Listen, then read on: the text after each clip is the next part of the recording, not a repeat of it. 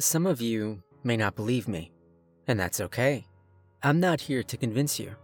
I just need to get this off my chest so it stops occupying my mind every single day.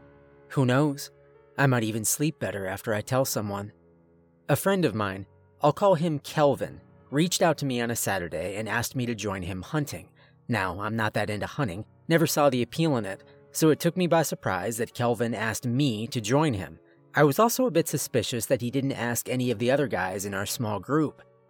"It has to be you," he urged over the phone. I could hear the excitement in his voice and the sound of fallen leaves crunching underneath his boots as we walked. It took a second to weigh the pros and cons of this hunting trip. If I go, I have a reason to leave the house, there will most likely be alcohol, I'll get some fresh air, and I get to hang out with the funniest guy of our group. If I stay, I'll have no one to hang out with, I don't have any alcohol, and my cousin will be back with his asshole friends, so I'll most likely confine myself to my room. After a few more minutes of pondering, I got dressed in my warmest clothes, texted Kelvin my decision, and slipped on my boots. I didn't have long to wait, since Kelvin pulled into the driveway a few seconds after he read my message. Was he already on his way to get me? "Hurry it up, I want to get back to the deer stand before nightfall," he shouted over the loud roar of his muffler. I noticed a few neighbors sticking their heads out of their windows to see who was making all the noise. My anxiety was kicking up full force. I rushed up to Kelvin's truck and climbed in. I could feel the whole truck shaking from the engine. We pulled out of the driveway just as my cousin's car turned onto my street. "Dodge a bullet?" Kelvin gave my arm a sharp elbow to my ribs. He glanced into the rearview mirror, and so did I. 5 figures stumbled out of my cousin's compact car and made their way up to the house. Looks like I did. The rest of the drive consisted of Kelvin's excited ramblings and him praying that whatever he found was still there. We pulled into a dead-end gravel road that led deep into a thick growth of tamaracks. Their golden needles covered the ground. It was a 20-minute walk, give or take, till we reached Kelvin's deer stand. I wouldn't even call it a deer stand. He made it from a scrap of wood that he found on his property. It wasn't the most structurally sound thing in the world, but hey, if it works, it works. I paused for a second when he motioned for me to climb the lopsided rungs he had nailed into the trunk of a dead tree. I grabbed the first rung and gave it a good tug, making sure that Kelvin's makeshift ladder would hold my weight before I scaled the tree. We ended up a good 10 feet above the ground. He passed me a can of beer, and we waited. We finished the first 12-pack as the sun's final rays slipped below the horizon. The surrounding woods were nearly plunged into darkness when Kelvin gave my shoulder a nudge and pointed at something he spotted between the trees.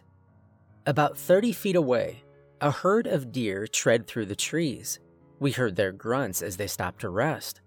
Their ears perked up, and the buck of the herd tilted his head up into the air. A cold gust of wind picked up behind us and blew our scent right into the herd. The deer dispersed and disappeared into the forest. "I thought you were hunting," I whispered to Kelvin, but I didn't receive any response at all. He had his hand on his rifle that rested against his front leg, and his attention was on the spot in front of us. I was about to ask again when he hushed me and jutted his chin forward. I looked back at the spot where the herd once stood and noticed a lone deer had now meandered its way into our line of sight. To anyone else, it looked like a plain old deer, but Kelvin could see things I couldn't. He had more knowledge on the behavior of deer than I did. "What's so great about one deer? It's not even a buck." "It hasn't noticed us yet," Kelvin stated as he picked up his rifle and aimed the barrel at the target before us. "You're gonna lose your shit," he whispered as he looked into the scope and rested his index finger on the trigger. I held my breath and waited for the firearm to go off, but I was in shock when something I never experienced in my life happened within those few intense seconds. "Don't shoot! It's me!" The voice was clear as day when the deer turned its head towards us.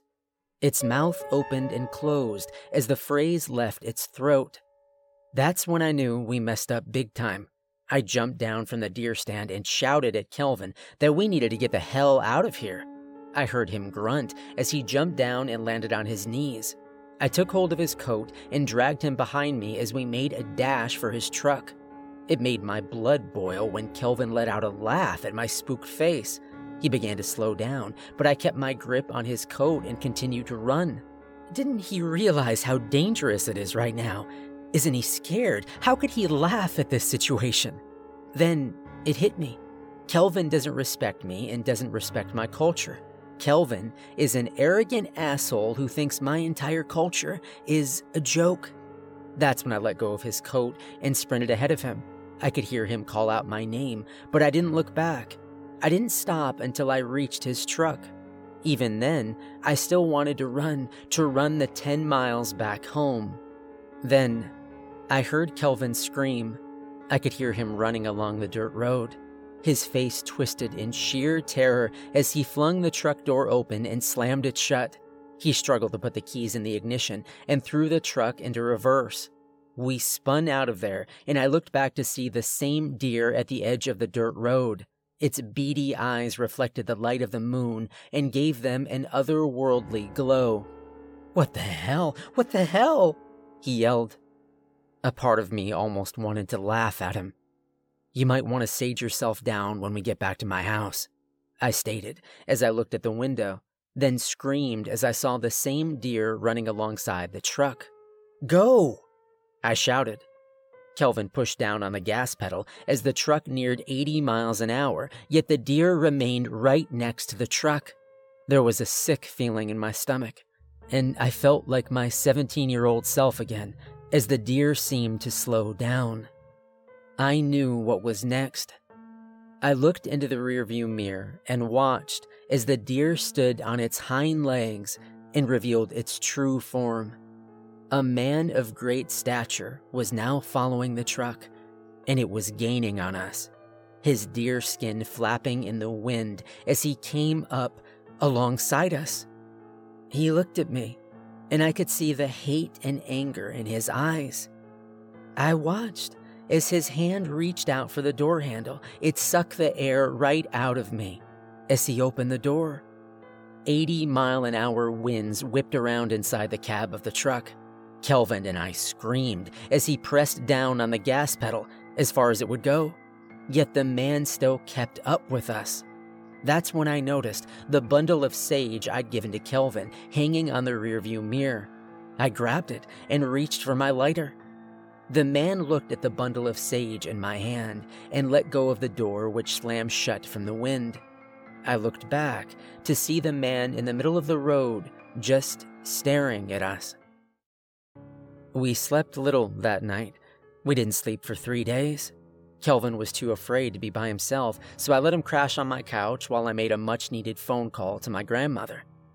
Kelvin asked me what we encountered that night, and I told him a skinwalker. I couldn't go into too much detail. The mere mention of a skinwalker is enough to lure them to you. Some of you are thinking, but that wasn't a skinwalker. Where's the sharp teeth, claws, the gore?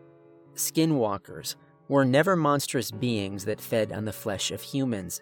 They are, in fact, people who have done the unthinkable to achieve their newfound gift, shape-shifting. So if the animal you're hunting says, "Don't shoot, it's me," leave those woods and never go back.